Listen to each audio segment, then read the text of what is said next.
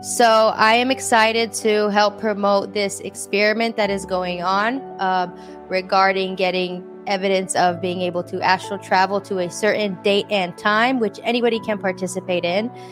So I will let you introduce yourself and introduce what is going on so that people can become aware. Excellent. Thank you. Actually glad to be able to have this opportunity to introduce this project, this experiment. My name is Michael Kundu, and I have been a student of the paranormal for probably over 45 years. And it started way back when I was in my early teens. I actually became a member of the Society for Psychical Research out of the UK. Back then, you were required to be brought into the society by somebody who was in a professional field, a doctor, a researcher, and so forth. But back then, I really started developing an interest in psychical research, all aspects of it. Certainly the elements like apparitions and ghost hunting and things like that. But I took it a bit further. I started getting into, after reading a lot of the proceedings, I took it into doing a little bit more research into things like psychic abilities and anomalies that occurred that may not necessarily be something that would be as cool as ghost hunting or anything like that, but things that involved astral projection, etheric travel, and that kind of thing.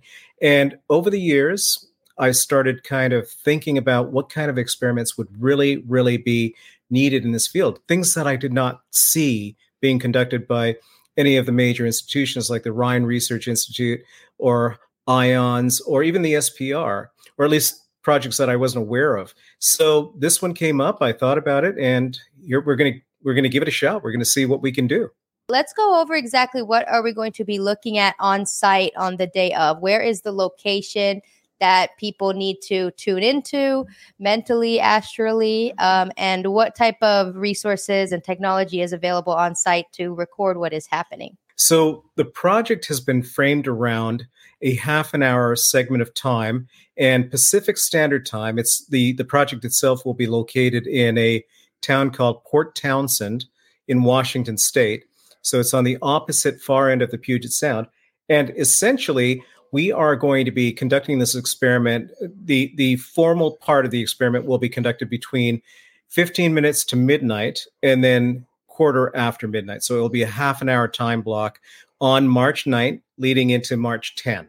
So part of the reason we picked the midnight hour, aside from the dramatic value of it, was also because that's a time frame where, particularly in this town area, there's very little sensory stimulation that may impact the ability for us to hear things, to see things. It'll be dark in the room. The lighting will be suppressed to a certain extent, although we want to make sure that the cameras are working. But the location has basically been set.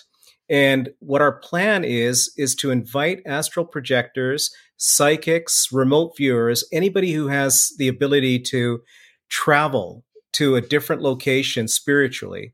And then when they arrive, when we've basically provided coordinates, we've provided an address. It's being conducted in a castle, sort of a rebuilt castle that has a reputation of its own called Manresa Castle. It's an icon in the Port Townsend area, and it's got some ghost stories and that kind of thing as well. But the goal would be for travelers to project themselves to the location during this time frame and then do what they can to manifest or engage with some of the controlled objects that we'll have at that location. So the location is an old castle, and it's been turned into a kind of a bed and breakfast. So there's one particular suite which we'll be in. It's Tower Room 302. It has a bit of a reputation for being haunted. I don't know if it's actually true or not, but they certainly market it that way. And I've been in this room before. I actually conducted a seance there about 15 years ago, and we didn't have any results that turned out of it. But it was a perfect suite.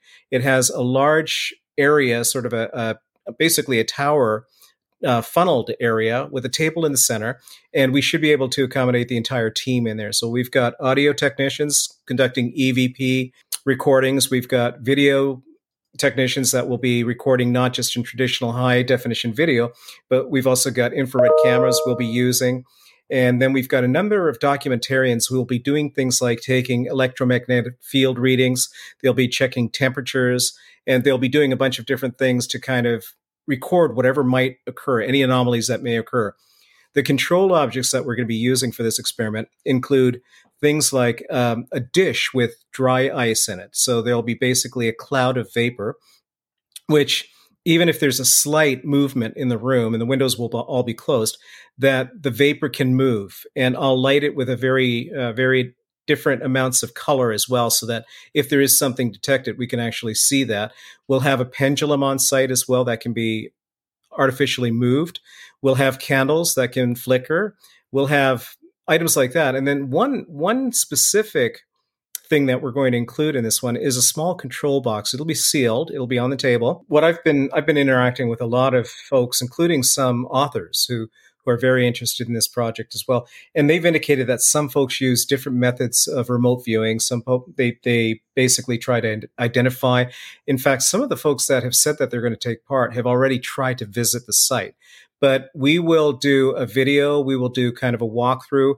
We'll have some time before the experiment to record a little bit about the castle itself. We'll probably be able to get some in daylight too. We'll be arriving early, and then we can put that up on the screen as well. The one other thing that I think will be a very valuable tool is anybody who is interested, and we're already circulating this information, anybody who's interested could request us to email them a PDF, 2-pager. And it gives you the coordinates, it describes the castle, it describes the setting, and essentially there's also a couple of photographs on there. So people can start the visualizing. They can even try a couple of mock runs if they'd like, but that way they'll be having some visual indicators. They'll know what this castle looks like. And again, that's available as a PDF. Folks can reach out and they can request that in advance. It also talks about the control objects on the table and that sort of thing. We basically want to empower people with all the information that they might need before the experiment. So when they conduct the experiment, they'll be able to know that they're in the right place.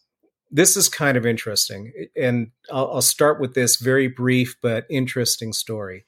I worked, one of my previous jobs was with the Department of Homeland Security.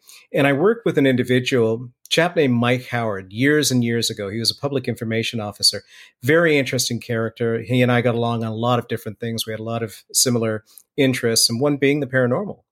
And he shared with me, this is an older chap, he shared with me an idea that he had. And I'll have to say that this experiment is kind of a derivative of his idea.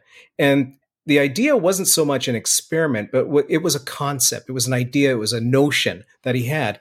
And he said, basically, I'll kind of paraphrase what I recall the conversation being, but he said, Michael, imagine if you took out a bunch of newspaper ads, a bunch of, in this case, social media that we're doing now, a bunch of advertisements basically saying that you're going to be in one location at a predefined time, date, and you would be in there. And he actually said alone.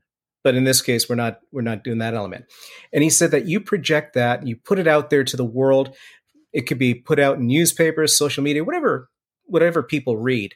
And imagine if 100, 200, 400, 500 years down the line, somebody in a future society, in our timeline, I suppose, in our linear timeline, somebody reads that, and at that point, time travel is possible. They know where you're going to be at a specific time in history. And if they're capable of reaching back, could you imagine what could happen? I started thinking about that and I thought, that's an incredible concept. That's a great idea. So I kind of derived this experiment from that by doing all kinds of publicity about the location, the time. I had no problem defining the parameters. And by the way, I will say that we don't want anybody to physically come to the site. This is supposed to be exclusively projection. And we will have a few folks that will be working a security detail to prevent them coming into the suite when we conduct that. But all of these opportunities, because we know the media we're projecting right now, we know this ad that happens to be on the screen, all of that will have an incredibly long shelf life. So maybe in the future, maybe there are people who will develop the ability to time travel, to slip back in time. And again, so even the folks we're not advertising to now, who knows? In the future, we might have somebody say, hey, you know what? I'm going to try to travel back and join this experiment. So it's science fiction in a sense. It could be science fact. We don't know.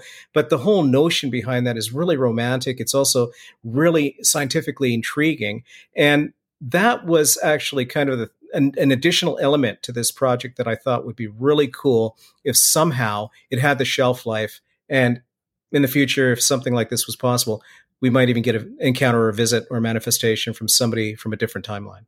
We've got a good team. We've got people who are very talented using different technologies and people who are, I guess, reasonably skeptical, but also focused on believing that their minds are open to the prospect that something could actually be happening and we might be able to record something. And even if the evening goes quiet, we don't have any manifestations, the idea is that we're moving forward with a kind of experiment that really is robust enough. It's got enough rigor that can be emulated by a lot of other people. And if we don't have results, hopefully somebody else might have results if they do the same sort of thing too. I'm really glad about the team that we assembled. I think we've got some really talented people. We have written papers about this, so this isn't just going to be a quick pulp paranormal experiment. This is well defined. We've written papers. There's some papers on academia.edu. I've got all kinds of really strong protocol for the different players. And we're trying to approach this as a scientific project. We really are. We want to make sure that we've got everything covered and it's credible. And then whatever happens afterward, we'll be issuing a report. And there are some notable people in the paranormal industry that are interested in seeing that report. And again, even if nothing happens, I think we're going to be setting a standard for future experiments. You don't have to have fancy experience or consider yourself an advanced astral traveler. Anybody can try to do this. It'll help the results regardless. And I just wanted to quickly go over the time zones again. So it's going to be 11:45 p.m. Pacific time. And then if you're near London time, it's going to be around 7:45 a.m. on the 10th. And then for Australia, it's also around 5:45 p.m. on the 10th. So on my website and everything, I will outline the time zones again, the general time zones. So please double check your time zones if you plan on participating. And because we'll be broadcasting, they'll also be able to check in on the web and see whether we're proceeding or not. We'll probably, and we can talk about this, but we'll probably start the preparation and maybe start the broadcast while we're preparing. That might be an interesting behind the scenes look as well. But that way people can sign on, they can see that we're prepped, and we can constantly do the countdown or so. But I think, the point that we've got folks from other countries that are taking part in this as well. I've got a lot of interest from England. I've got some interest in Germany, Australia, quite a bit of interest as well.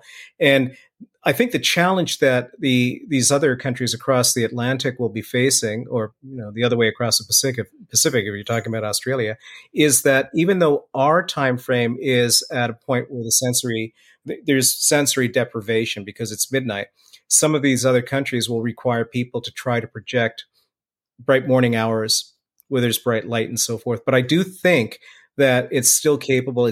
Sometimes these logistics are difficult to overcome. You just have to compromise. But I would love to have folks from all over the world try this. It is an international effort, and we would love to have folks even pipe in the comments if they're not projecting, but they're watching, and give us their thoughts. And of course, everybody's eyes count. There might be things happening in the room that we won't see, but the folks who are watching might notice something. And that's what we're hoping, that folks will pipe in on the comments and say, hey, what's that behind you? That way we can turn around and take a closer look. So wonderful. So if anybody has any further questions, feel free to reach out to us and ask us if you need clarification, if you want information like that 2-page PDF or a link to the actual research paper. We're happy to provide that. This is all inclusive, and we're really hoping that we set the precedent here with an experiment of this nature. Well, thank you for helping us with this experiment. This is turning into a team, and who knows what's next.